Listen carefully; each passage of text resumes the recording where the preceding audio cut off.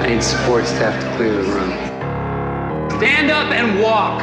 Now. Hello and welcome to The Watch. My name is Chris Ryan. I am an editor at TheRinger.com, and joining me on the other line as we observe social distancing, it's Andy Greenwald. We're under lockdown, baby. Yeah. This is a first in Watch history. You know, obviously Andy and I recorded last Thursday, and it's a testament to how quickly evolving things are, that quickly changing things are, that this is where we're at today. I haven't really left the house significantly in a couple of days. The beard's coming in well. Thanks for asking. Andy, how are you? I'm well. I'm concerned about you because I think people who listen to this podcast know that you're kind of a Great Dane. You know what I mean? Like you're very physical with people. You like to jump up and embrace people and kind of wrestle.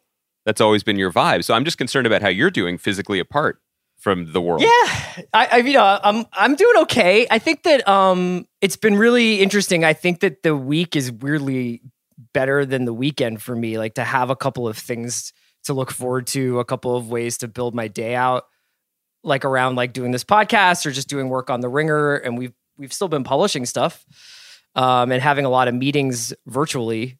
It's easier than just spending the entire weekend looking at Twitter. Like, I really admire and appreciate, you know, there's like a whole section of Twitter now that's like basically a recommendation engine for if you're stuck at home alone, here's stuff to watch. And we're going to be doing a lot of that on this podcast, and we'll be doing a lot of that on the site this week. But man, like, I haven't gotten myself there mentally yet. Like, I've watched stuff, but I haven't gotten to the, like, I'm vegging out and just watching all of, you know, Line of Duty season 3 right now. I'm just too distracted by the feed. Yes, and even while I'm trying to socially distance myself from social media, I would say that the ability to disengage and actually catch up on stuff is still kind of a pipe dream for those of us that have now become advocates of homeschooling. Yeah. I know that people are probably looking forward to some quarantine binge watch options. I can tell you that The Princess Diaries, starring Anne Hathaway and Julie Andrews, is surprisingly dated. It not at all what I expected. It's really feels like it's from, I was going to say from another era, but that movie's 20 years old. Dude, when's the last time you saw Princess Diaries? I was actually thinking about you today. I was thinking about you today because I was like, Daddington Island got really real. Yeah, I mean, we are on an island. My boy Bobby Caruso is in the building. I mean, look, I would say that for people wondering, things that I learned this weekend, Hector Elizondo and Julie Andrews have a magnificent chemistry. Yeah. Not one that I would have seen coming. And, you know, I was pleased to see that both my daughters were still scandalized by the bad words in a PG-rated film, the bad words being shut up. Oh, really? So we're doing well over here. Also, and you know, I want to thank all of the Watch Hive who thought of me first, sometimes even before their own children, when we saw the news that new Disney CEO Bob Chapek just, as you put it in the text to me, dropped the bag early and just made it rain for everyone bravely, happily stuck at home during these trying times. And Bob put Chapek Frozen is. 2, we got to make a Thug Motivation, like a Jeezy mixtape of Bob Chapek as the snowman, just throwing out the frozen snow. God. I mean, each one of those squares stamped with Olaf's smiling face. It was great. And you know, I mean, I was joking about it on Twitter. Like, it is truly a kindness, I think, to parents who are stuck at home with kids and kids who needed a treat, and it's exciting. But I mean, it's also just smart business, because as we're seeing, you know, now that the movie-going experience is basically null and void for the next few months, that release window thing is gone. And I wonder if you can ever put this toothpaste back in the tube. So a lot of things are going to be appearing on demand. And also, it is probably not that Disney Plus has needed a particularly strong driver for subscriptions, but especially in this time, but it is a pretty strong move to be like, here, come get this, because it's not just people like me who are already subscribing who are going to take note of this. It's people who saw the little news hit that the announcement of Frozen 2's early drop generated, and then thought, oh, maybe now's the time I subscribe. So this was not purely benevolence by our man. No, of course not. Smart play. And we saw today the news that Universal was going to be releasing The Hunt and Invisible Man straight to demand, even though those have both had some theatrical run. What is Invisible this Man, Trolls World? Excuse me. What is this Trolls World Tour erasure? Yeah, I know. Sorry about that. Sorry to steer us towards 13 and over content. But you know what's the first thing I thought of when it came to The Hunt and Invisible Man was this idea of seeing things in their context. Because if you are like, okay, hey, what am I going to see? It's February 27th or it's March 15th in any other time in world history. You're like, oh yeah, I'm going to, well, actually not any other time in world history, but any other recent times, you would just sort of be like, what's at the theater? What's my best option? And now those movies are being released. And of course they come with a little bit of like, there's a little bit of juice to them because you're like, oh man, The Hunt, it's on demand now. I can watch that. And I will watch it here at home. But it's going to be placed in the pool with every other thing that's ever been released. Right. TV and movies. And it's interesting to think about these new, quote unquote, new releases in that context of, sure, and also against The Circle Brazil, if that's what you want to watch. I mean, it's like an immediate flattening of the sort of pop cultural platform in overnight. It's also suddenly like the streaming wars that we've talked about and will continue to talk about have suddenly become like the streaming shower scene from a history of violence, in that it's extremely close quarters combat now, right? Yeah. Like all of these services, or at least the major companies that have services, are front loading because, you know, I don't even think this is not the same thing as like buying 17,000 bottles of Purell and trying to price gouge on Amazon. This is truly like, this is their one thing that might do well for the next few months, you know. And obviously we should say at the top that like the financial concerns of multinational corporations are not where our thoughts and prayers are first and foremost during this global crisis. But, you know, in the spirit of a podcast that talks about the entertainment industry as an industry, it was already trending in this direction, but the next few weeks and months are going to be just very, very intense on those platforms as everything is funneled to them, and everything is funneled to them quickly. I wonder whether the thing that will be really interesting, provided, you know, that there is an industry at the end of all of this, and I'm not trying to be like doomsaying about it, but that idea of toothpaste back in the tube, you know what I mean? Like, how do you go back to, you have to wait, you know, you get to see The Hunt for 3 or 4 weeks in the theater, and then you have to wait for whatever, 3 to 6 months before it hits demand. That whether or not we'll ever go back to a time where whether that is the way we watch things. I mean, I'm sure for the major tentpoles, I'm sure that will stay the case. I mean, the movie business is still a huge business. The theater business is still a huge business. But yeah, I mean, and on the flip side, talking about the streaming services, I don't know if you saw today, but they essentially are going to have to delay the release of Fargo season 4. Yep. Because they're not done post-production. You yourself only just got done. You just got under the wire, really. We're not done. We actually have to mix the final episode, and you know, we're still determining, like in between before and after this podcast, we're figuring out how we're going to do it remotely and safely. And, you know, we're lucky. We're really lucky because many of my friends who are in production on shows have had to shut down entirely. And, you know, as we saw with Fargo, it's delayed because of the shutdowns, and it's a capricious business. You know, I was joking when I was shooting the show that my own anxieties never allowed me to think for a minute that we were going to get through it, because I just figured someone was going to come in and say, you know, you've had a good run, but we're pulling the plug here. This is real now. This is not just neuroses. When this situation is resolved or things calm down, not everything that was shut down will start up again. Mm-hmm. It's just the nature of it. It's really, really unfortunate and really, really disruptive and stressful for people who make their lives doing this. Yeah, and you think about all the people who booked gigs kind of in succession, and how the schedule change, the massive schedule disruption is going to change everything moving forward for years, probably. It's interesting too, all the little very inside baseball things that went into something like Fargo season 4's release date. I think probably, and I have not asked him, and this doesn't seem like the time to ask him, probably knowing the way Noah Hawley works, he's not upset about having more time to post the show, let alone more time to be back in production. Because it did sound like I was a little unclear if they were if they had finished shooting or if they were doing reshoots or what. But regardless, they shut down whatever aspect of the show they were working on. He is a perfectionist. He would love more time, I'm sure, because the subhead of the story was that it will now no longer meet the eligibility window for awards this year. And that's one of the reasons why it was coming out when it was coming out, because that's baked into the production plan for shows like Fargo, shows that are critically adored and rightfully so, shows that have had an audience and rightfully so. But as I've been saying, for personal reasons, and other people have been saying for more, with more perspective, basic cable is a bloodbath.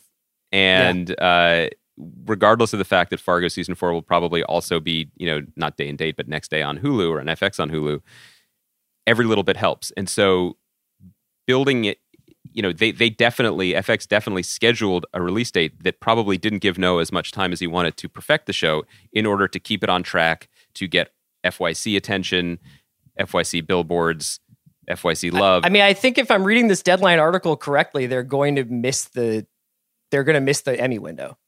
Yes, that's right. And that's why it had that relatively early date, a date that supposed that they would be close enough to being done that it was worth putting up, causing them to rush. But there's a ripple effect across everything. And this is, it's unfortunate, but this is really just the beginning.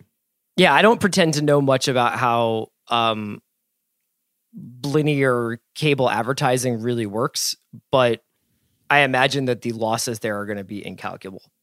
Just reading a little bit from Lucas Shaw over at Bloomberg and talking about what this is going to do to the cable TV business. I don't think we're even really beginning to wrap our arms around it. No. Could I segue from the doomsdaying to talking about a cable show that is still on? Sure. No, I feel particularly shameless at this moment. I was just sort of working some of this out on Twitter. It feels super weird to be like, hey, if you're home, watch my show, but people are home, and there are 5 episodes of Briar Patch on demand that I would love for people to catch up on, especially in advance of tonight's episode 6, which is on tonight, 11 p.m. after wrestling.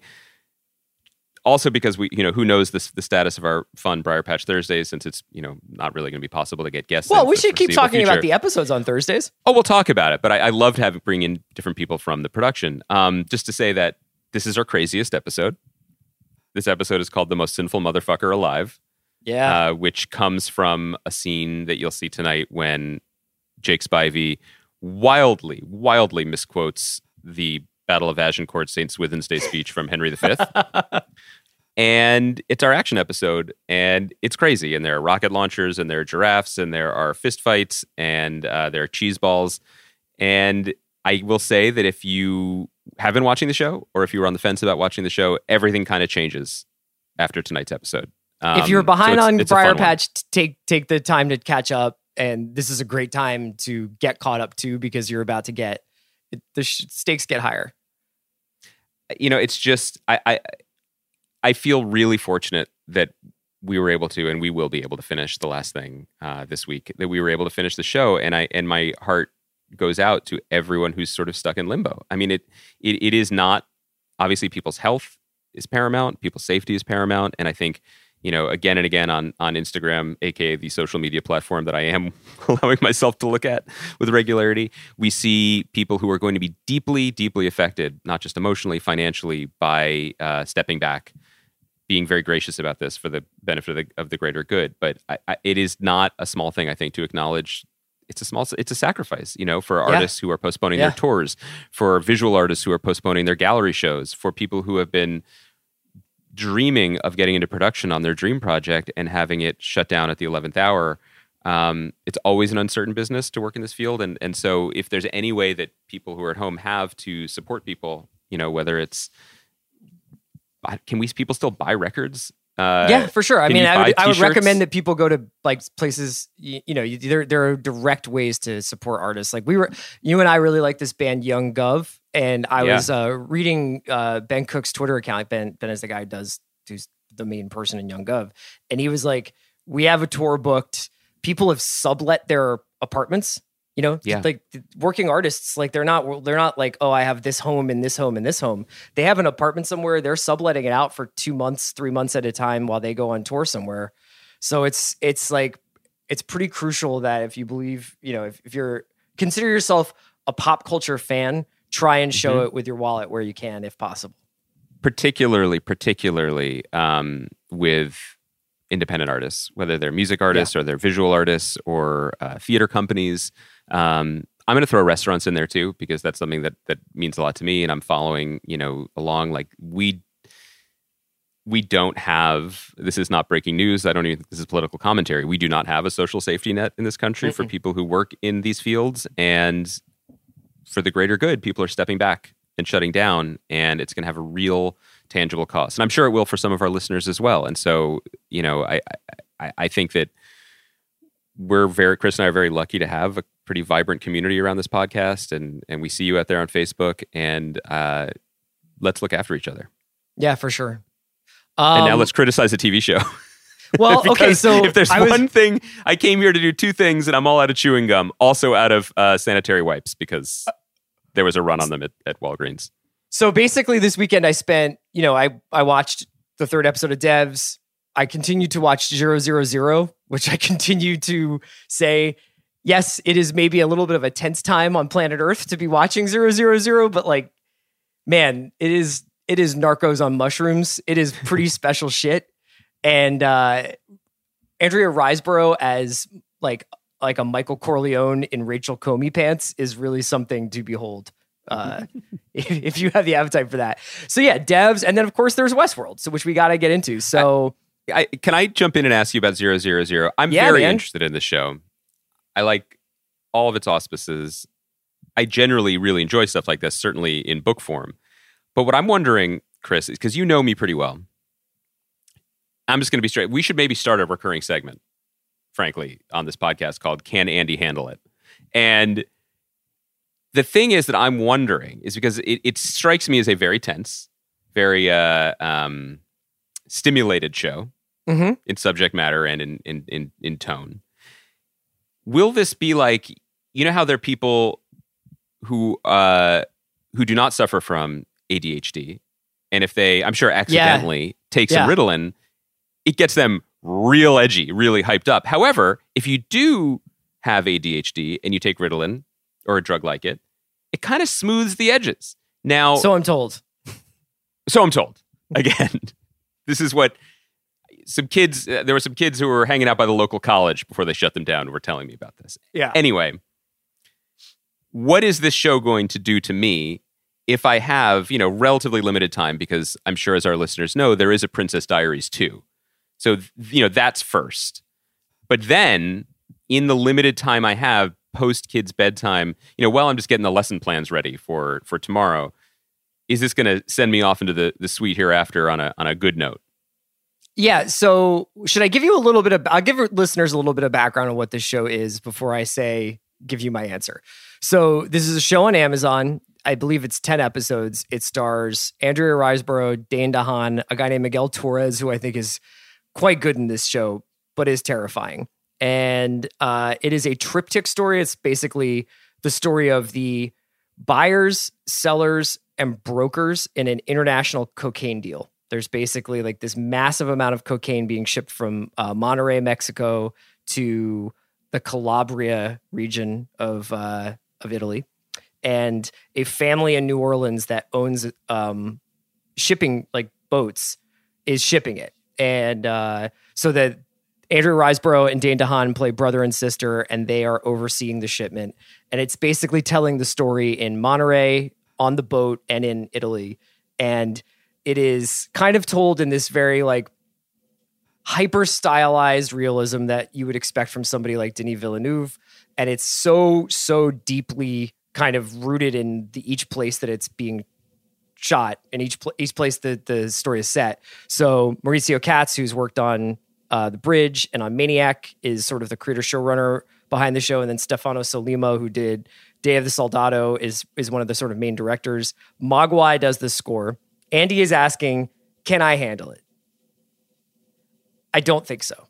I wish we are on a Google Hangout. I saw Chris's face. I saw him take in the severity of the situation, took a quick glance at the stock market, and then saw my face. I'm seeing Jerome Powell and computer says no. No, I think the problem with it is that if this was just a book, if this was a novel, you would be like all in. But there's something about how extremely violent it is that I think you would find pretty unnerving. I think you would enjoy large swaths of it, but there is also a sort of deliberate nature, as you know, there is a deliberate nature of telling a story over 10 episodes that I think if you're not completely locked into the story, it's difficult sometimes to get on the tonal frequency of it because it's going to take a while to get there. It's not like, oh yeah, in and out miniseries or 25-minute episodes. This is a hard 10 hours. So, you know, if you go on the journey, it's pretty incredible. And if you can really immerse yourself and like let the Mogwai kind of wash over you, it's awesome. That I like. But it is it is a toughhang.org production. Are all 10 available? Yeah, they're all on Amazon now. And you were able to, and you've only watched some, you haven't watched them all. Yeah, I'm on 4 right now. Oh, yeah. Okay. Yeah. That's good. Dane DeHaan right. just like staring out at the sea a lot. You love things where people stare out at the sea. That is, I really do. That is a classic Chris Ryan callback. We're going to get to devs in a bit, but should we talk about Westworld a little bit? Yeah, I want to talk about Westworld. And so at the end of our last in-person pod, I believe, or maybe the last one we did in the studio. Oh no, this was last week when we were together. This was just 3 days ago. What a difference. How time flies.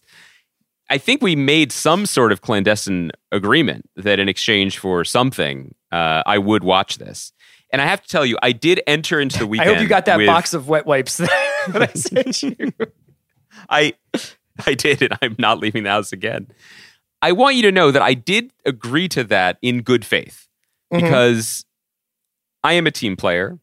You have done a lot for me on this podcast and as my friend over the last few days, weeks, months, and years. So I wanted to do this for you. And so even in anticipation of doing it, I went on a little website called Vulture. And they had a very helpful article. Yeah. Basically saying, here's what you missed in Westworld Season 2. And I went AWOL from Westworld at some point in Season 2. I don't even remember exactly which episode was my last. And I started reading it. And you know the meme from My Cousin Vinny when Joe Pesci just says, "You were serious about that?" I went. Is that a meme or is it just something you say a lot? It's a GIF I use a lot. I reached for the GIF in my own mental mind a lot. Uh-huh. And I say this with total, honestly, humility. I think people really enjoy the show. And I also think it's not fair because as someone who's been saying over and over again that when people on TV shows have plans, they're generally bad plans.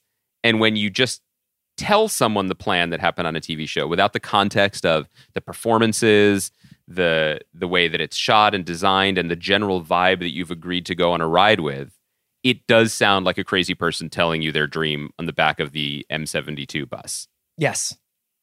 That said, the dream of Westworld Season 2, from what I gather, which ended with everyone killing each other, but no one really being dead, I couldn't do it, man.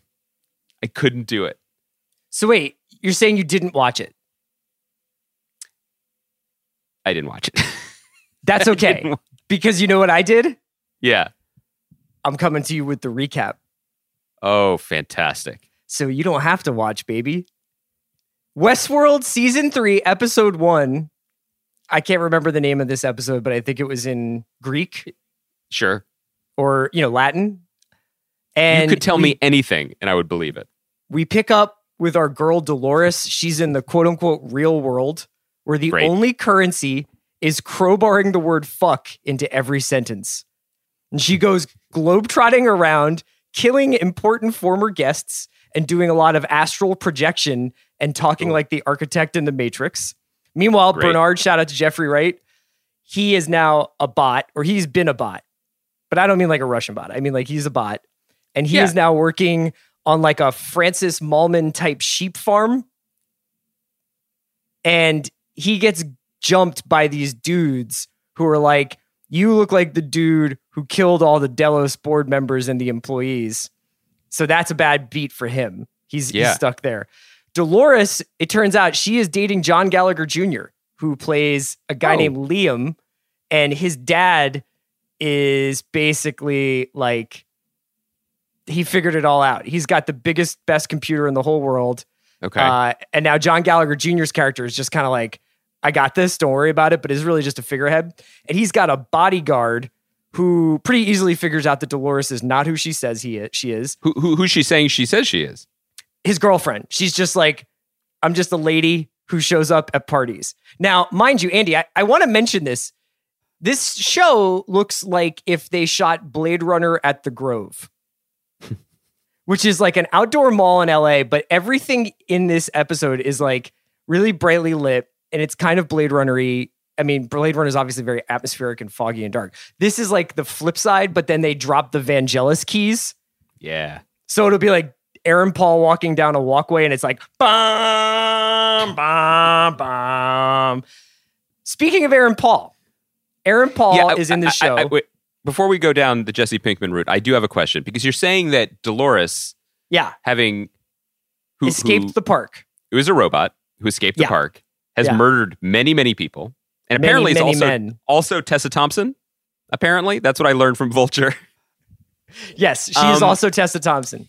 So, isn't she famous? Because here's the thing. Again, people know that I've got children. I haven't really done the whole theme park trip yet. We've managed to avoid it. But like, my kids know who Minnie Mouse is. You know what I mean? Like, my kids recognize Minions. So my point is, if Dolores is just like the key attraction of the biggest, most exclusive, kind of like sexcapade amusement park game in the world, when she's just out and about, why aren't people noticing her? What is the level of somewhat notoriety? Unclear on that, although I do think that there is a what happens in Vegas element to Westworld, since most of what happens there is so depraved, right? So I don't think that there's a lot of like going on live on IG as me and my boys hit the saloon, you know? But I think that is a great question, because earlier in the episode, there is a wanted poster up for Bernard being like, have you seen this man? And all the dudes at the Francis Malman farm are like, yeah, that's Sergio. He's right there. They find him real easy. So I don't know why Dolores is able to circumvent all of that, other than the fact that she seems to have the ability to control like basically all computers. So that's a good look for her. Let me just tell you a little bit about Aaron Paul. Okay. He plays a guy named Caleb. Okay. He spends most of the episode kind of mournfully walking around Los Angeles in this whatever future it is, talking to the ghost of Kid Cudi on his AirPods. Wow. Is it really Kid Cudi playing himself? It's Kid Cudi playing Aaron Paul's friend, but he's dead. And Aaron Paul spends the whole show either working construction or committing crimes for money, where like you have like this like Snapchat filter from 2013 that's like, time to rob an ATM, sick. And then he goes out with Lena Waithe and Marshawn Lynch. That's a cool hang. And they do crimes. And then at the end, he's doing a crime and he's doing something. I don't know why he gets called to go do this thing for the Irish bodyguard, who's John Gallagher Jr.'s bodyguard. But he gets called and they're like, yeah, thanks for the package. Beat it. And he's like, hey, stop. Don't do that to her. But it turns out, he's got a good heart. He's also got a sick mom, and he has a secret from his time in the military. And this is where I want to get to with you, which is my disappointment with this show. Because I thought you were getting me to a place where you were going to say... No, they had this opportunity on Westworld to not only reset the story, because they were leaving the parks and they were going off into this, other world, the real world, so to speak. But they had an opportunity to reset how they told the show. And I think that obviously it's a success, so there's something to its recipe that's working. But personally, I just am so frustrated by every single character on this show having some deep, yet unraveled mystery to them. Even somebody like the Aaron Paul character, who at least at first glance could step in and be the audience avatar that this show has never had.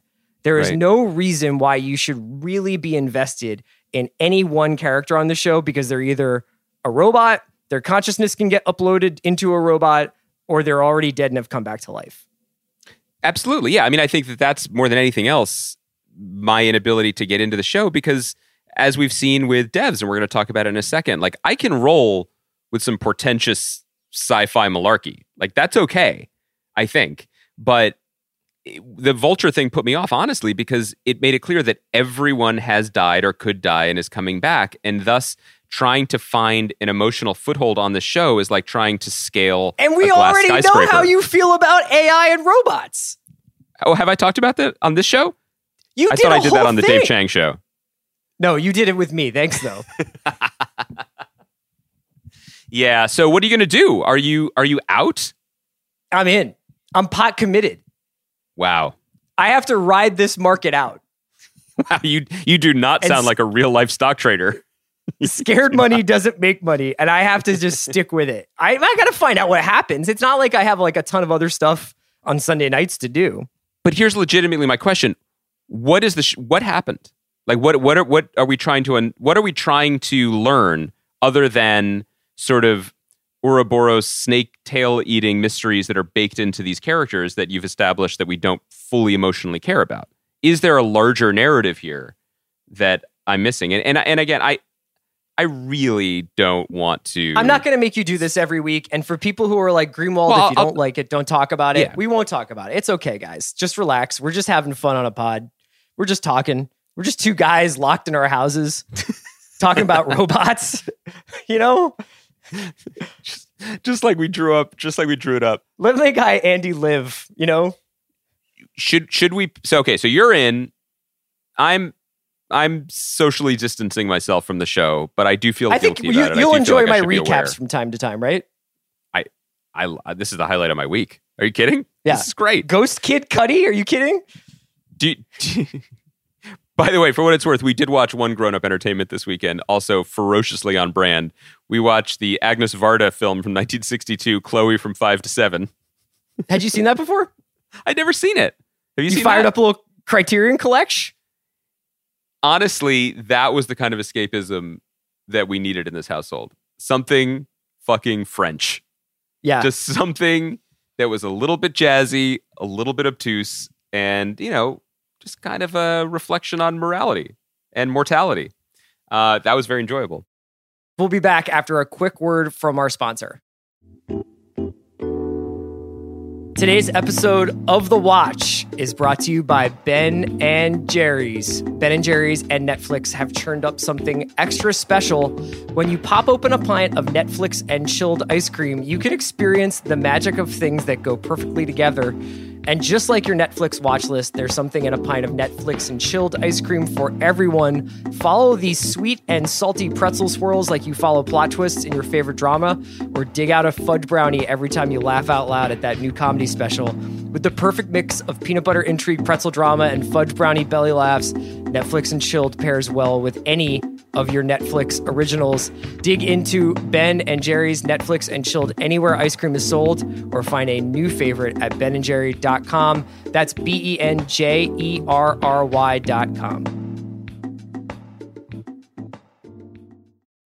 So I do want to talk about devs. Episode Hell 3. yeah. You have broken Alison Pill's rule. You have used the technology to look forward rather than backwards, right? So you know a little bit more than the rest of us. I only watched, and I promise I'm not going to spoil anything because I think 3 is a really good episode. So I'll just say no spoilers. Yes, but I only went one ahead of you so far. So I'm going to come at it from a different angle. So I had some problems with episode 3.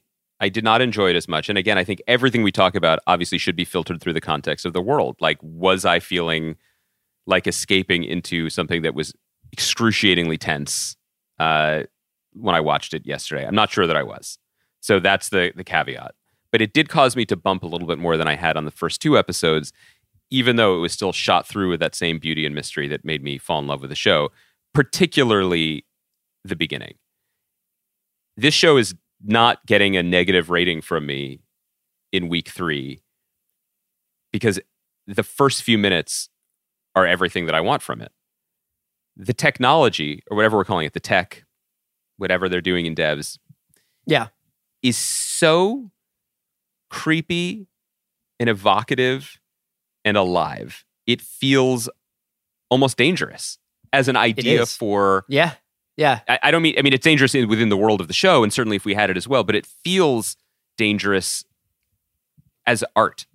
There's something about it. It feels electric and alive, and it feels like Alex Garland took this and then like rubbed a lot of like plastic playground equipment, that's another reference you won't get, and is charged with static electricity, and he has to put it out somewhere.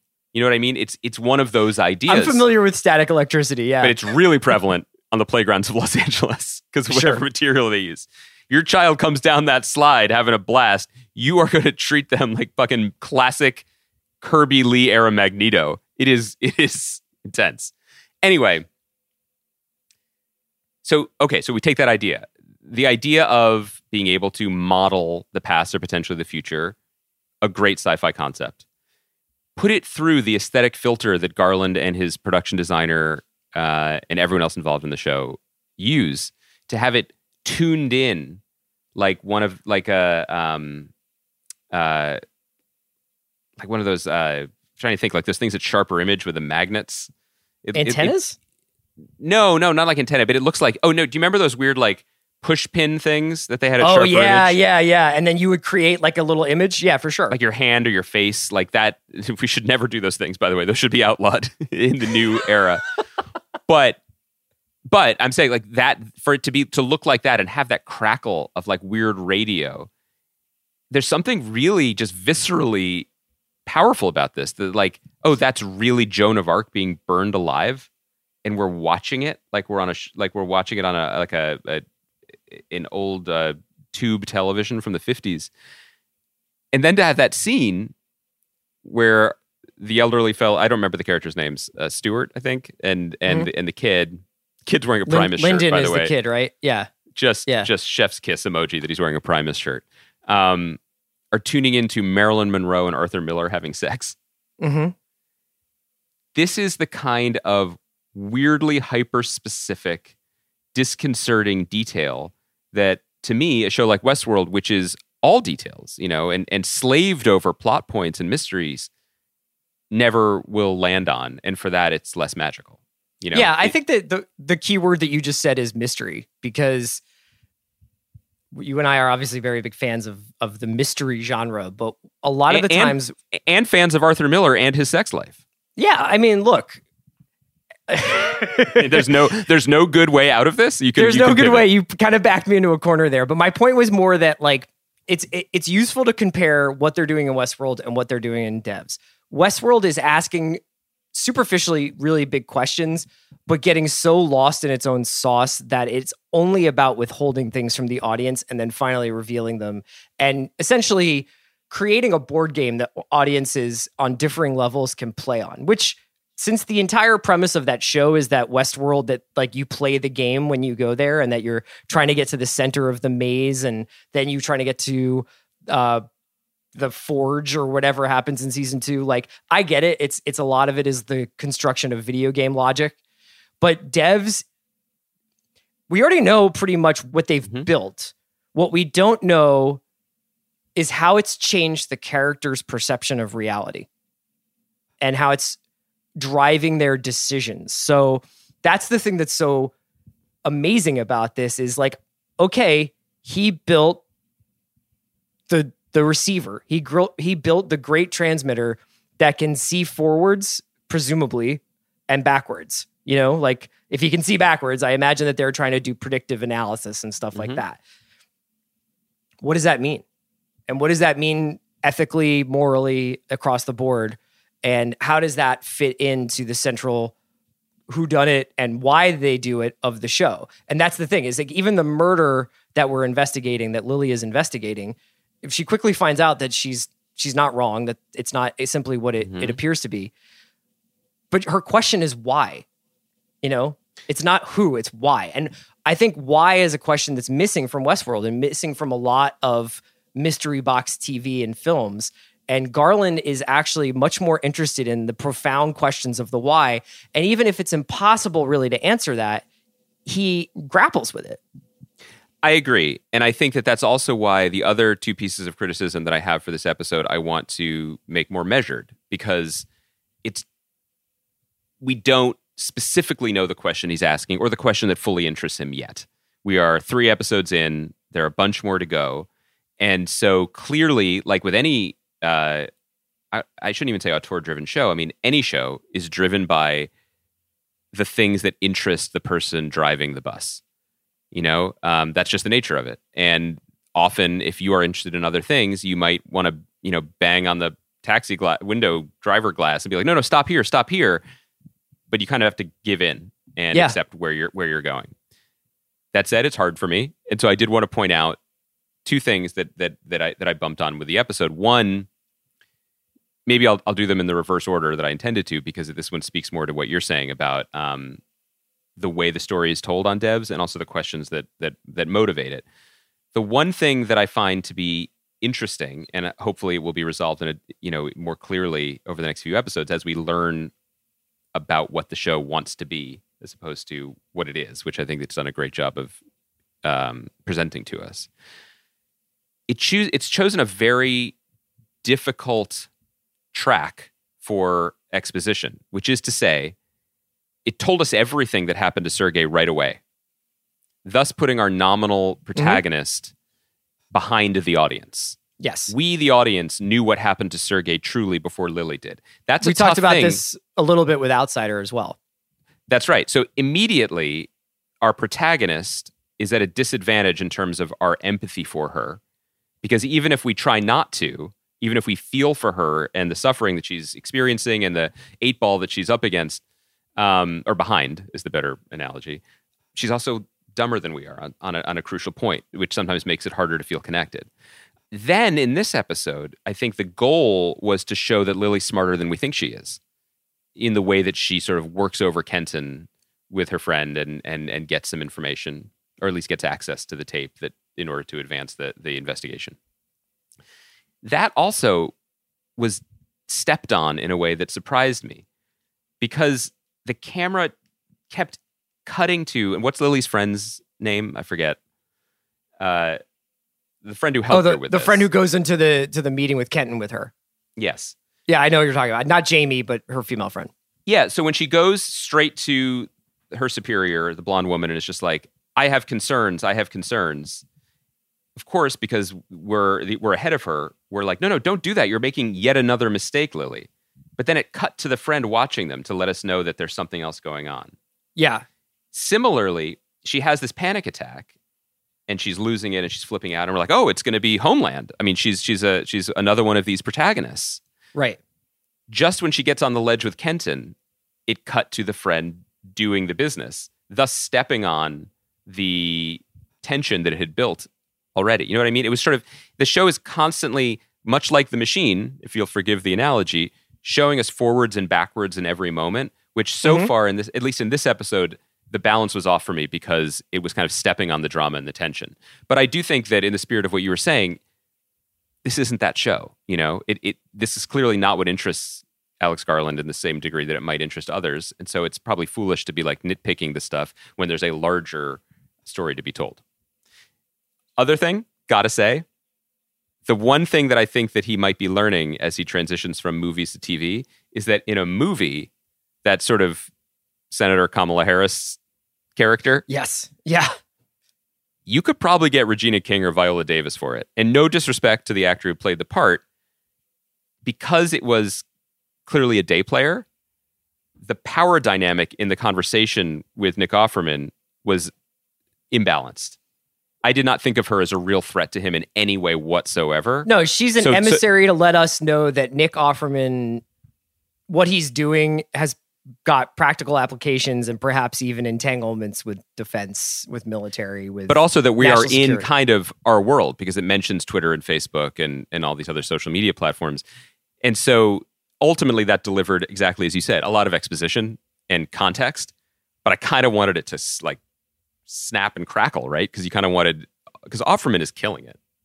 This is so, the show is so brilliant in the casting of Offerman, who's such a phenomenal performer, and it doesn't do drama very often, even though I think he began just doing stage stuff in Chicago and was not necessarily Mr. Sitcom guy. No, I mean, and I it's love his interesting. versatility. You can see Garland's affection for the cast, and he's talked about wanting to do another show essentially with this group of actors in different roles. Mm-hmm. So obviously he thinks he's found something really special with this particular group. Yeah, I mean, I think that this was a little bit more, we talked about this with, I think, episode 4 of Saul, where it's just kind of, it's more of a like a connective tissue episode. It's more of a like advancing the ball, converting a third down rather than going for a touchdown. But that's that's how TV works sometimes. Yeah, and I know I'm obsessed with the statue. I don't know when I'm ever not going to be obsessed with the statue. I mean, the shot looking up at its demonic smile from the spot where they set Sergei on fire is just so haunting. Yeah, I mean, it feels. I don't know. This is something that I always would fall into when I was actually, writing TV criticism as opposed to kind of moonlighting on it like I'm doing now. But there are overlaps, obviously, between the show that's produced for us to talk about and the spirit of the story within it. And it does feel, I feel like the senator being like, what practical applications are you going to predict the weather when the show is trying to show me God? Yeah. Okay, man. So why don't we wrap up the pod there, since I think we covered a lot of stuff. Obviously, everybody should watch Briar Patch tonight at 11 o'clock after wrestling on USA, and they can catch up with that season. What's the best way to catch up? I mean, pick them. If you have cable, you can watch on demand through your cable provider. You can watch the USA app on your Apple TV. You can go to usanetwork.com, or you can buy the episodes on Apple or Amazon and just have a season pass. I hope people check it out tonight. This is a wild one, and I hope people enjoy it. It hopefully can provide some necessary distraction. And what are we going to be talking about on Thursday? I'm sure we'll talk about the 5th episode of Better Call Saul, which airs tonight. Yeah, we've got Better Call Saul. We've got Briar Patch. We've got, I'm sure, people are dying to hear my opinion on Princess Diaries 2 or Royal Engagement. And whatever else we're watching. I mean, missives from the front lines, things that are out there, news that's happening. If there's any other ways we can be servicey to people, we would love to do it. Obviously, we've done a lot of book recommendations in the past through our Double Down Book Club. We've watched a lot of stuff. We've talked a lot of stuff. Yeah, maybe we'll do that on Thursday. Also, we could probably check out Plot Against America too. Oh, yeah, that seems, boy, that'll be that's some real escapism. Can't wait. David Simon, take me away. Wow. All right, Andy, thank you so much for today, and we'll talk to you on Thursday. Everybody stay safe out there. It's good to hear your voice. Guys, stay in touch with each other. Keep talking to your friends like Chris and I just did, and we're going to get through this. Isn't that right, Bransky's? Have a good rest of your Monday. Bye, guys.